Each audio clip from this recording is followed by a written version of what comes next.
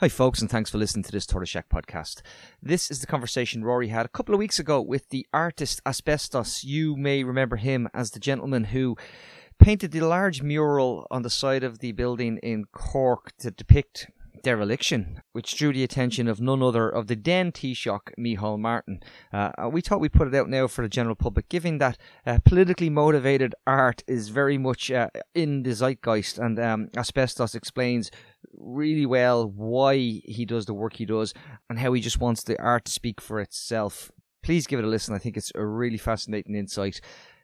I know that it's hard to keep up with things at the moment, so myself and Rory sat down and had a conversation about what's happening around housing and the mortgage arrears crisis that is coming back into focus over the last 6 months since interest rates really started to ramp up and households are feeling the pressure alongside the cost of living crisis. That's out right now for our patrons.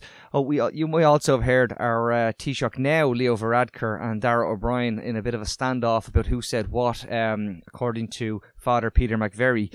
Well, Father Peter McVerry himself is joining us on the podcast in less than, I think it's about 90 minutes, and I will have that out on the Patreon feed as quickly as I can. So looking forward to talking with Peter again. It's been a little while, but plenty to discuss. So if you remember, just refresh your feed and it'll be there for you as soon as I get it edited. If you're not a member, please join us. We rely on you. We have no ads, no sponsors. The Tortoise Shack needs you to chip in and pay it forward and keep our podcasts free. The link you need is right there in the podcast you're listening to now. It says patreon.com/Tortoise Shack. It is the price of a tea and scone to you, but it pays the bills and keeps the mics on and conversations going for us. I'll stop rabbiting on now. Enjoy the podcast.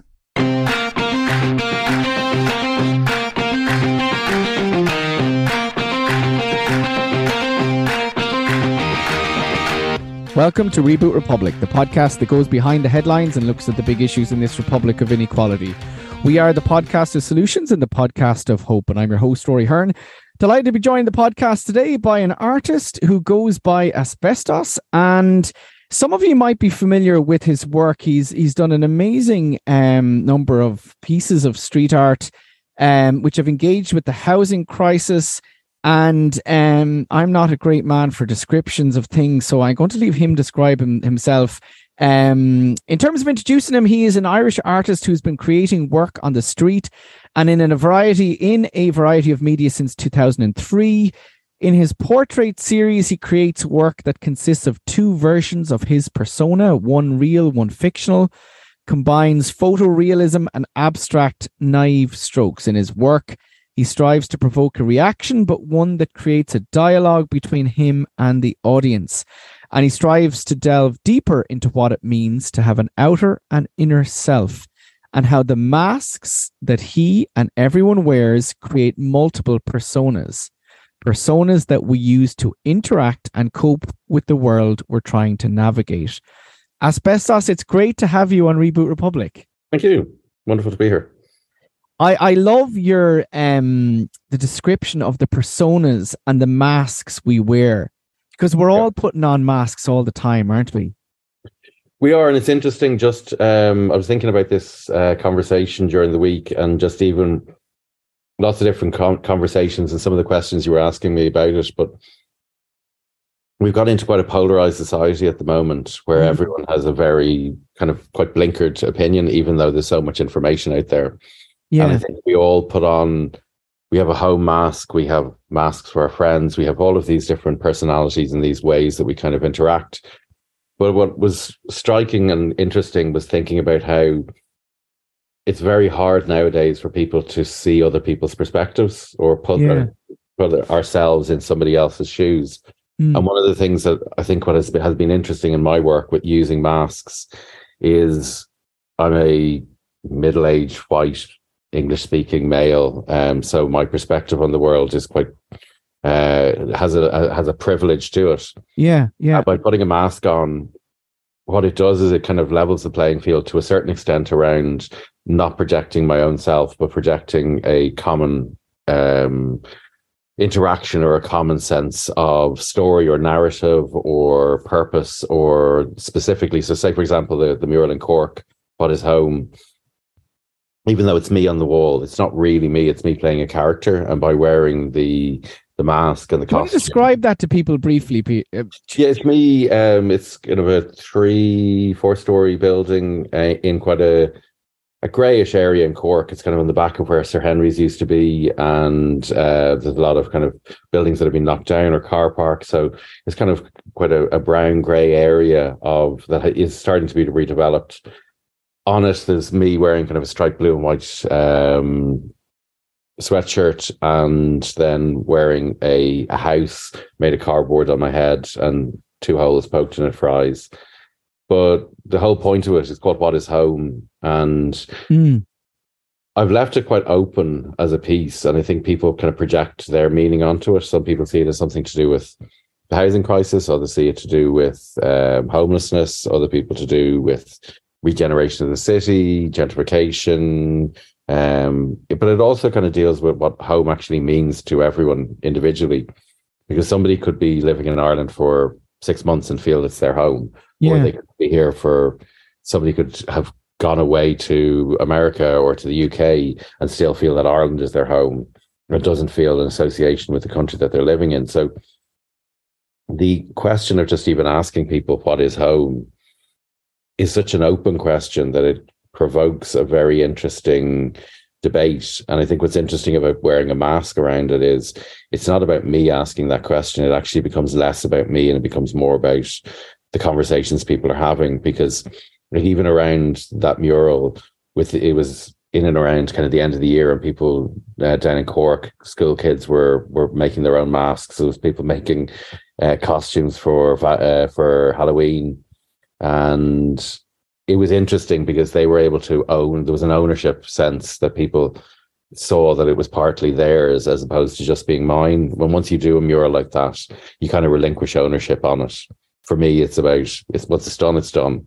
It's no longer it's no longer mine to dictate how people interpret it, but and people can kind of gain ownership around it and gain a sense of conversation.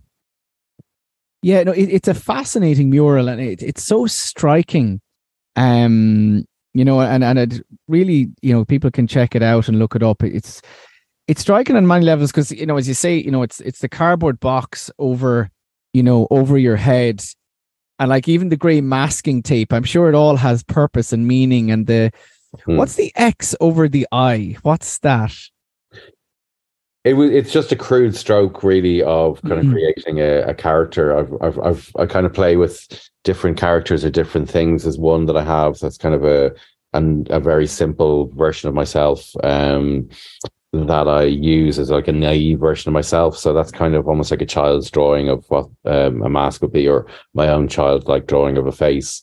So there's a naivety to it and a sense of it being just something kind of thrown together rather than something being totally constructed. There's a playfulness to it because that shape of a house kind of denotes almost something you'd make quite quickly if you were trying to represent a house. So it's not necessarily trying to be a brilliant representation of it, but it's almost like the Monopoly board house.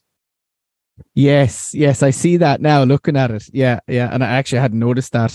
I was just wondering the practicality of doing that. Do you have, the sketch done out and then you put that on the wall, essentially? Practicalities, that idea was kind of lingering around for a long time. And it was just when Ardu approached me around the festival and showed me the site, it just felt as if it was a perfect site for that piece. And then working back, I'll construct the mask and then photograph it. The process of actually making the mural is just mapping out the wall, and it's kind of like gridding it, but I'll find a way to project the image onto it, not projecting it, but mapping it out and drawing the lines and then filling it in. So there's a process to it, like all kind of artistic craft. A lot of it is just drudge work, really, in some ways. It must be I was just looking at it, the size of the mural, is it a 3-story almost? 3 or 4 story, yeah. To be honest, painting that big isn't difficult. It's just time consuming. It was a horrible Pebble Dash 70s or 60s wall. So, or probably even earlier. It was quite hard to paint. But when you're painting at painting at any scale, it's just a matter of time more than artistic or a merit or craft. It just takes a bit longer or takes a bit more effort. It's more physical. I find it easier, actually, funny enough, to paint bigger than smaller. Really? Yeah. Okay, it's interesting, but I just think it's an incredible skill to be able to replicate it, or to have the image, look as it does at that scale. And what happens, like, if you got it slightly wrong? How do you redo it, or you obviously recover? When you're sketching it out and you're kind of mapping the wall out, it's quite easy to just stand back and see what's right and what's wrong, because you're very much working off a very, like, you map up the space and then put the image onto it and overlap the two, and it is actually, it's a quick enough process. It takes a day or so to kind of get the general outline done. Yeah. Brilliant. And listen, there was a bit of controversy around it. Micheál Martin, the Taoiseach, decided to engage with it. Do you want to tell us what happened around that? Well, it was just somebody pointed out that on TikTok there was a video about Cork, and one of the images put up on his TikTok was the mural. And I think there's kind of two sides to it. One is copyright and ownership.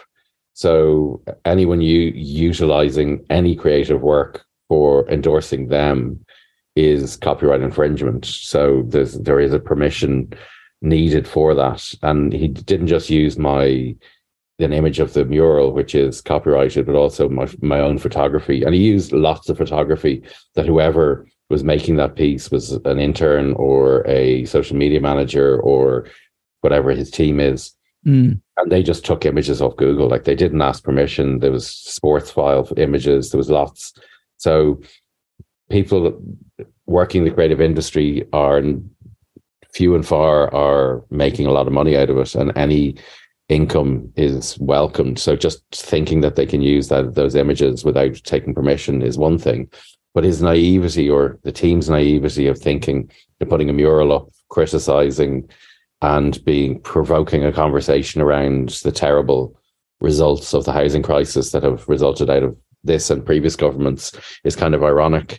So I just issued a statement saying that I wanted him to remove it from his video, that I wanted him to apologize over it, and I was asking for compensation, but it wasn't really the purpose. It was more, I would have given that to charity.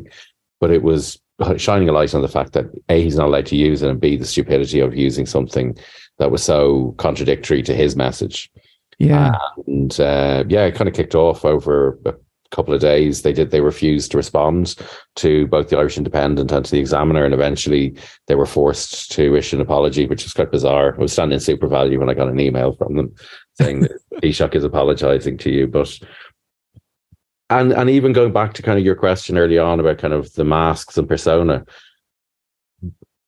I've never met the man, so I'm not going to. I on a personal level, it has nothing to do with him. It has to do with him as an individual who is representing the country. He has a responsibility as a politician to understand the laws of the land and to understand the usage and artistic usage and interacting with that. So I've dealt with it very much not on a personal basis, but on a interaction with that. So once I got it, I could have pursued it in court. I could have taken him to court. Spoke to a friend about it, and he was like, look, you can, but it's about creating a conversation and a dialogue. And it was another little part of that mural continuing on and being part of a wider dialogue.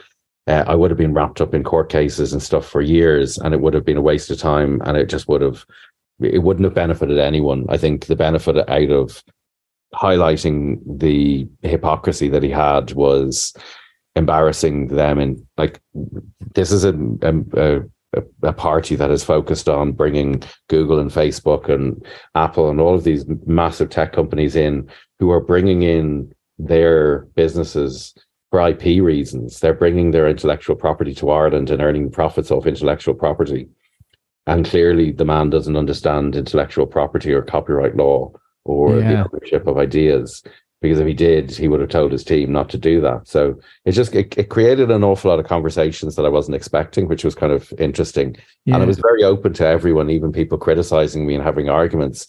Some of the people who were completely against me and who were calling me all sorts of stuff, I had probably the more interesting arguments than the people that agreed with me, because at least I was not so necessarily learning, sometimes learning, but actually it was a combative conversation can teach you an awful lot more if you're open to listening. And a lot of the times they were. A lot of the times we had great conversations, even though we didn't agree. Well, it's certainly, as you said, Ray's got attention for it, and ironically, as you say, the thought comes into my mind is like, how do they seriously? You would think they would try to avoid its use, and the question comes in: do they not get it, or do they not see it as representing, homelessness and housing crisis, or are they like, oh yeah, there's a housing crisis, that's really bad, that's got nothing to do with us? I'm like going, what levels of disassociation are going on? I think it might have been like the post was actually about how much he loved Cork. I think somebody just probably Google image searched cool things in Cork or stuff in Cork and just grabbed stuff, thinking that Google is this resource that you can just pick stuff from for free. But that question of like how disconnected are they from the housing crisis, almost, that they can look at that and not see their policies and what they're doing, is probably. I think there's kind of layers to it. I think the person putting it together, whoever they are, wasn't Micheál Martin. He wasn't sitting in images. Yeah.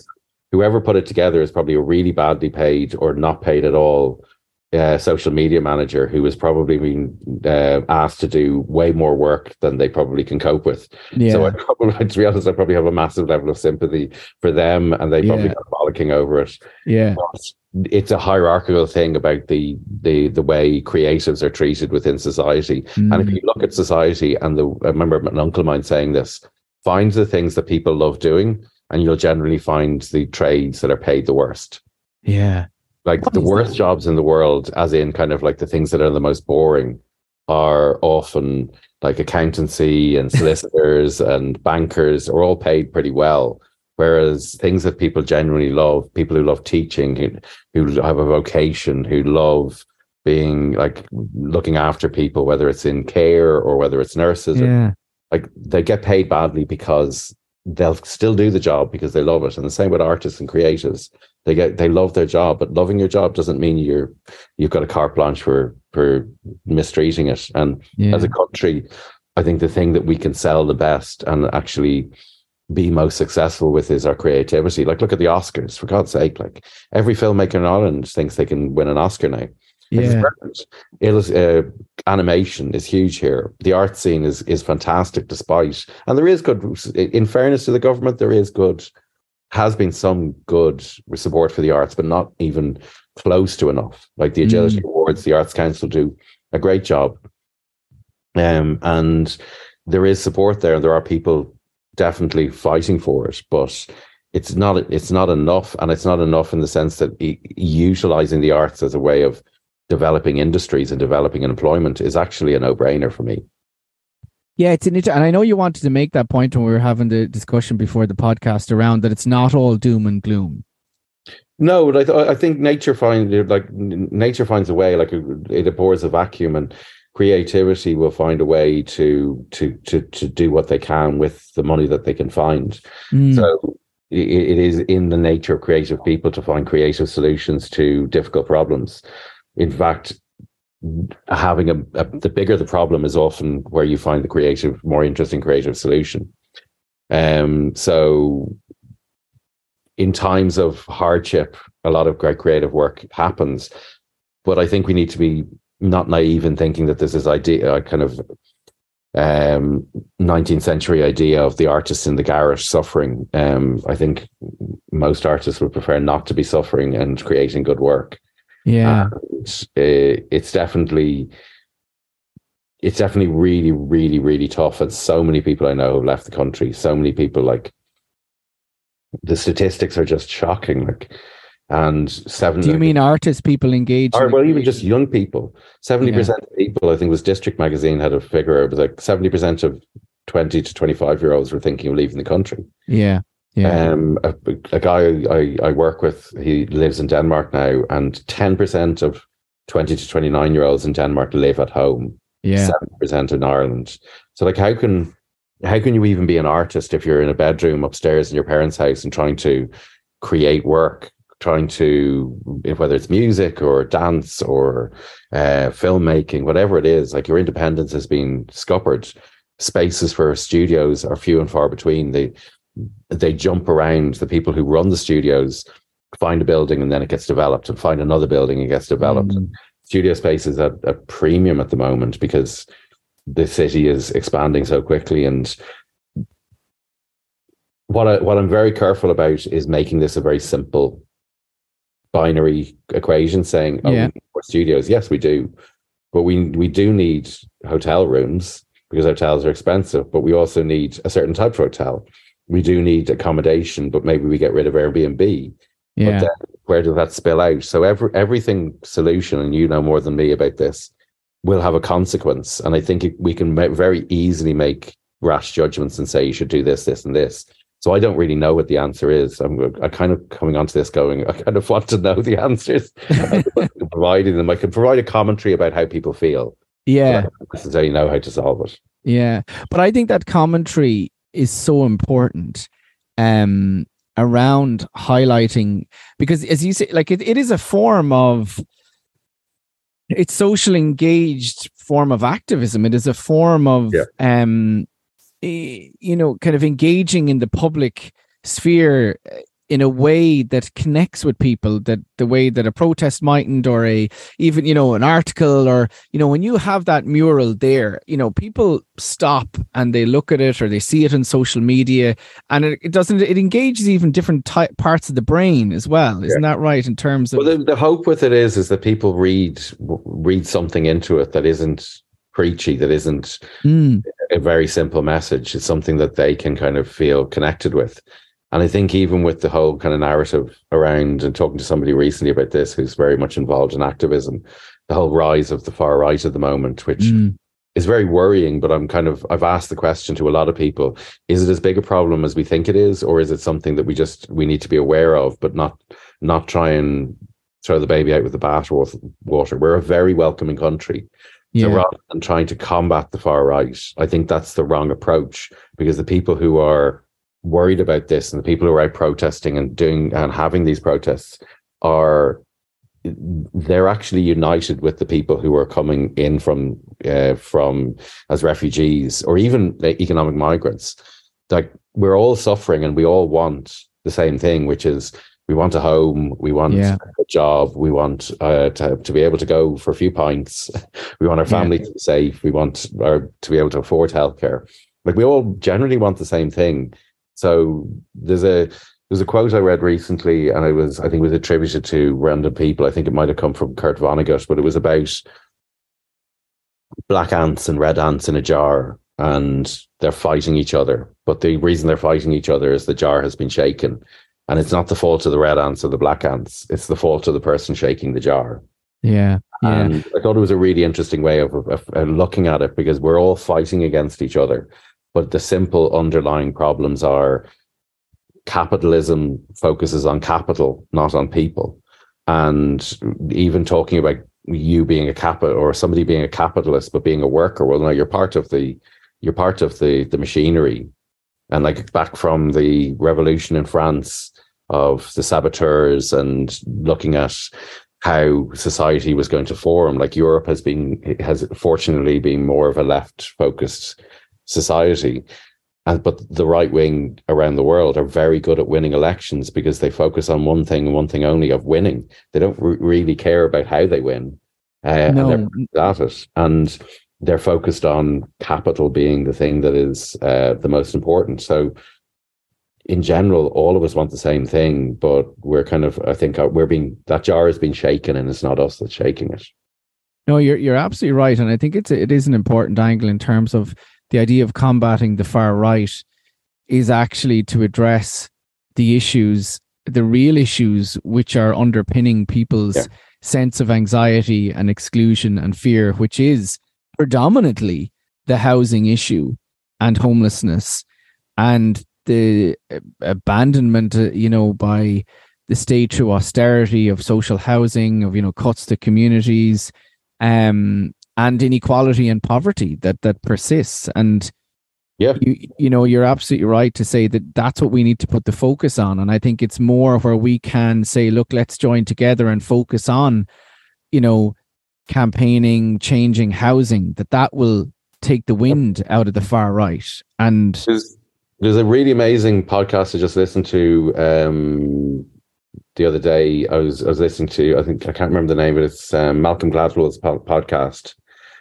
And he was talking about how when he was a kid, their family took in families from Vietnam. So like, he was talking about the refugee crisis at the moment, but he was a kid, it was Vietnamese boat people. And in Canada, they have a different system, that the refugees aren't brought in through the government. They're brought in through local support. So you apply, or the local organizations say, we want to take in 10 people. They do all the paperwork. And it's not actually the government doing the job. I think the government in Canada take in more refugees than pretty much any country in the world, but it's done less decentralized. Whereas if you go across the border, it's so centralized and so bureaucratic that it takes the humanity out of it. Whereas it's a really interesting piece, because it was about trying to deal with it on a human level as opposed to dealing with it on a bureaucratic level. Yeah. And I think it's become so simple to say, oh, it's the problem of refugees. Like, think about it. The word refugee is actually about looking for refuge. It should be us welcoming these people in, and communities being supported by amazing, wonderful people coming into the country. Like, they're not a threat. Like, it's such a binary conversation. And what was interesting was recently on James's Street, somebody painted onto a billboard, a massive white billboard that was empty, Fáilte Taifig, which is welcome refugees in Irish. Yeah. And it's a graffiti artist. Like, as far as I know, it's somebody who like puts up an awful lot of illegal graffiti around the country and around the world. But they, instead of like, if a vandal is, if somebody who's supposedly an outsider in society, a vandal is treating the people who are supposedly the kind of the evils, which has been the narrative created. Like, if vandals are the people who are actually the moral compass, I think politicians have lost the narrative.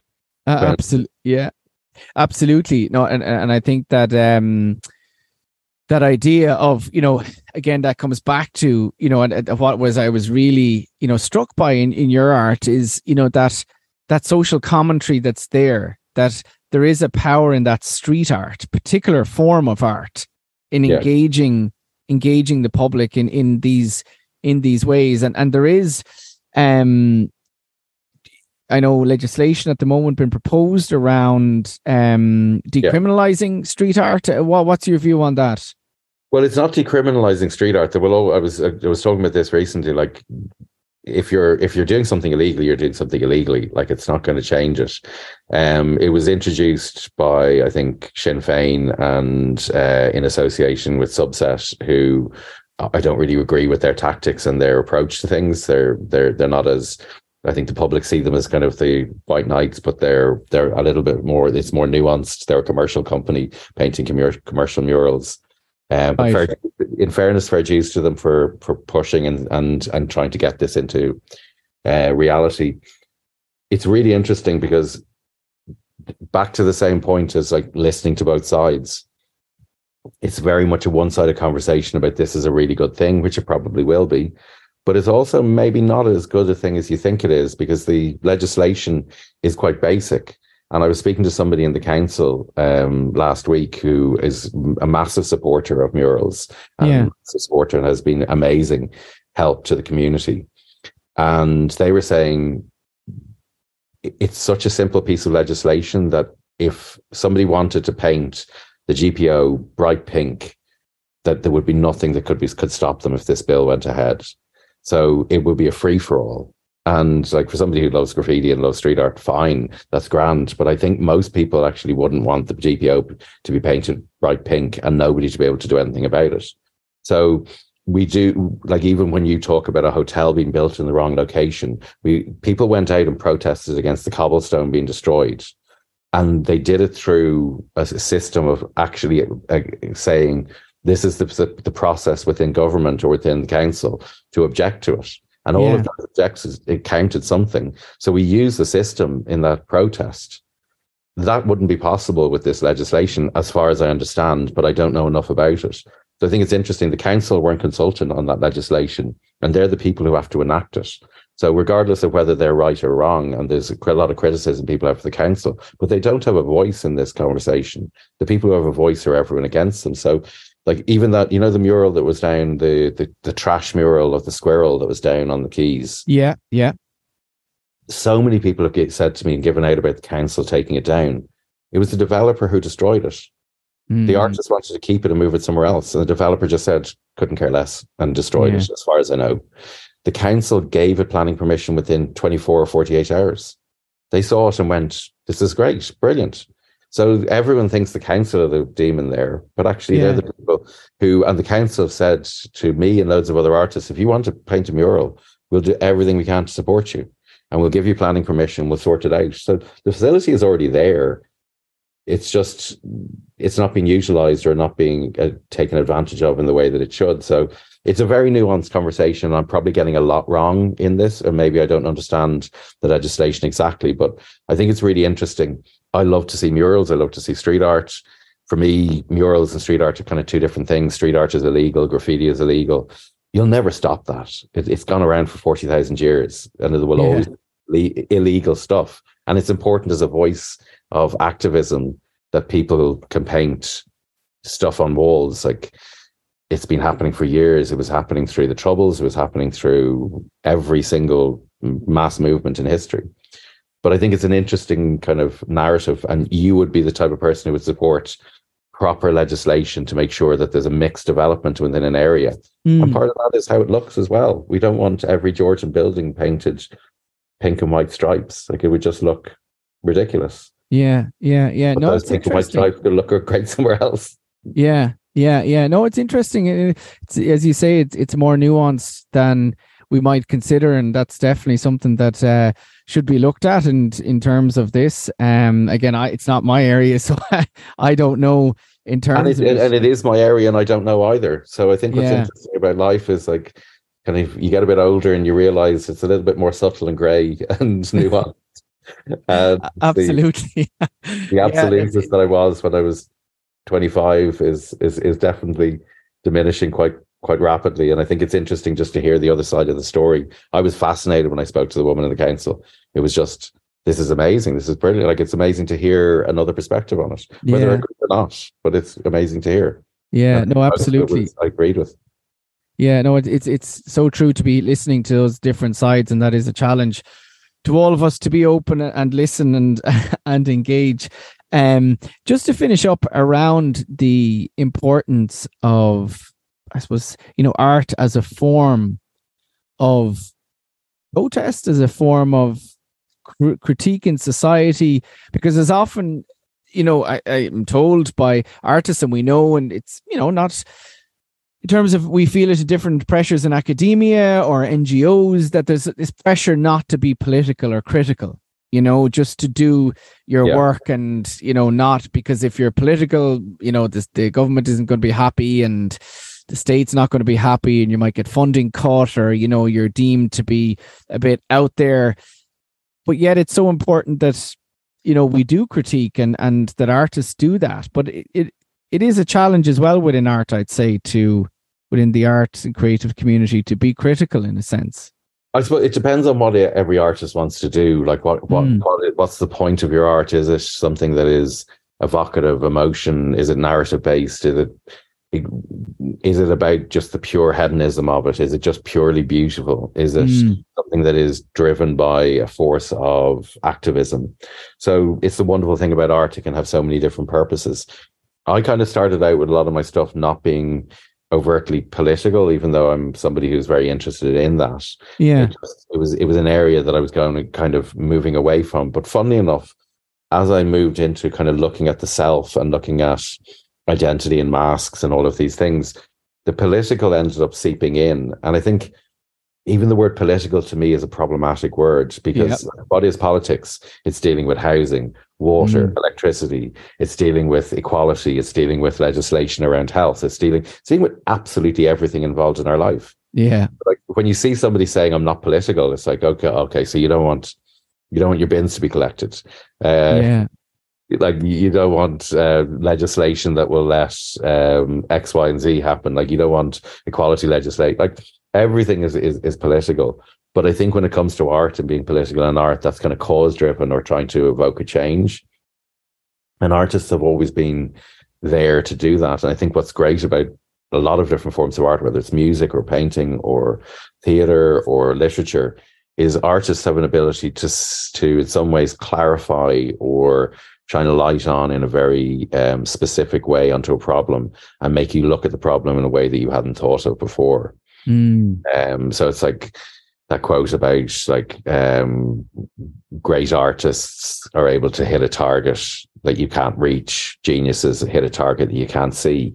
Yeah. It's the art that you love, the music that you adore, regardless of whether it's a political message or not. It opens up something in your head where you're astonished. You watch a film and it changes yourself fundamentally, because it's a window into something that is deep within us, whether it's personality wise or a sense of self or a sense of community or a sense of how we interact with people. And I think that's the joy of the greatest forms of art, even if it's somebody writing on a wall something stupid. Like the first piece of graffiti I ever saw that I remember was during and this is showing my age, during the hunger strikes. Yeah. It was in Blackrock in South Dublin, and on a massive long wall, somebody had written "Free Nikki Kelly" in black paint on this 7-foot wall. It was probably about 50 meters long. And at that time, there was black flags all over the lampposts and around the country, and the hunger strikers were, it was a massive story. Somebody then came along and wrote "with every pack of cornflakes" after it. And it was the most, it's a really, really dark, terrible joke. It's not at all. It was a horrible thing to write. Yeah. I remember as a kid, I was like, whatever age I was very young. It didn't compute. And it was just like, who has written that and who has written that? And it just, regardless of whether the joke is right or wrong, it's something that was just quite fascinating to see, and to see the activism being turned into something that somebody was taking the piss out of. Yeah, but probably the wrong reason. But the ingenuity of the ingenuity of the taking the piss as well, like, you know. Well, the danger as well of that. Whoever did that, they got caught. I don't think. Absolutely, and it wasn't at that time. It wasn't in any way funny. It was just I'm kind of more laughing at the ridiculousness of it. But what's interesting around that is, like, going back to, like, even in Roman times, there was a wall in Rome where where there were like soapboxes and people could speak freely. There was a wall where basically you could paint and write anything on it. So it was effectively free speech on this one spot. Yeah, so would come along and write it in the dead of night, and it gave them an opportunity to at least vent their anger. Yeah, we don't have that vent, we're in big trouble. Yeah, absolutely. Listen, Asbestos, has been absolutely brilliant to talk to you, and love the all your art, and keep at it. And it's really interesting, the conversation around art and social change, and I think our listeners will, really found that interesting. And it's great as well to be engaging with the housing issue, because I think it is a way that people connect with, and that isn't, figures, and it's a form of communication highlighting it. So I appreciate it. Thank you. And thank you as well. Like, one of the things I find quite fascinating is you're one of the voices, I feel, that's trying to almost take in some ways the emotion out of it, and just trying to find solutions, but trying to find solutions that aren't knee jerk, and looking further into the future. So it's really fascinating reading some of the stuff you're writing. I don't know if everyone's listening. The people who should be listening maybe aren't, but hopefully they do. In time. These things take time. Listen, thank you so much, and hopefully we'll chat again. Absolutely. Yeah. Well, wonderful. Cheers. And that was Asbestos there. You can check out. He's on Instagram, Art of Asbestos, and well worth checking out and following. And thank you so much, and thank you to our listeners. As always, Reboot Republic, produced by Tony Groves of Tortoise Shack Media. If you can help us out, we are independent media. Go over to Patreon, patreon.com/Tortoise Shack, and you can check back lots of the podcasts we've been doing covering actually art. And there's a festival called Fela Housing taking place in Galway I'm speaking at an event in the run-up to it on the Sunday evening, which is the 5th of March in Charlie Burns in Galway at 6 o'clock. And then the Féile Housing is taking place the 11th and 12th celebration with artists around housing and looking at how we can get change around housing. That should be good. Listen, we'll thank you so much for listening. As always, please share if you can, and we'll talk to you all very, very soon.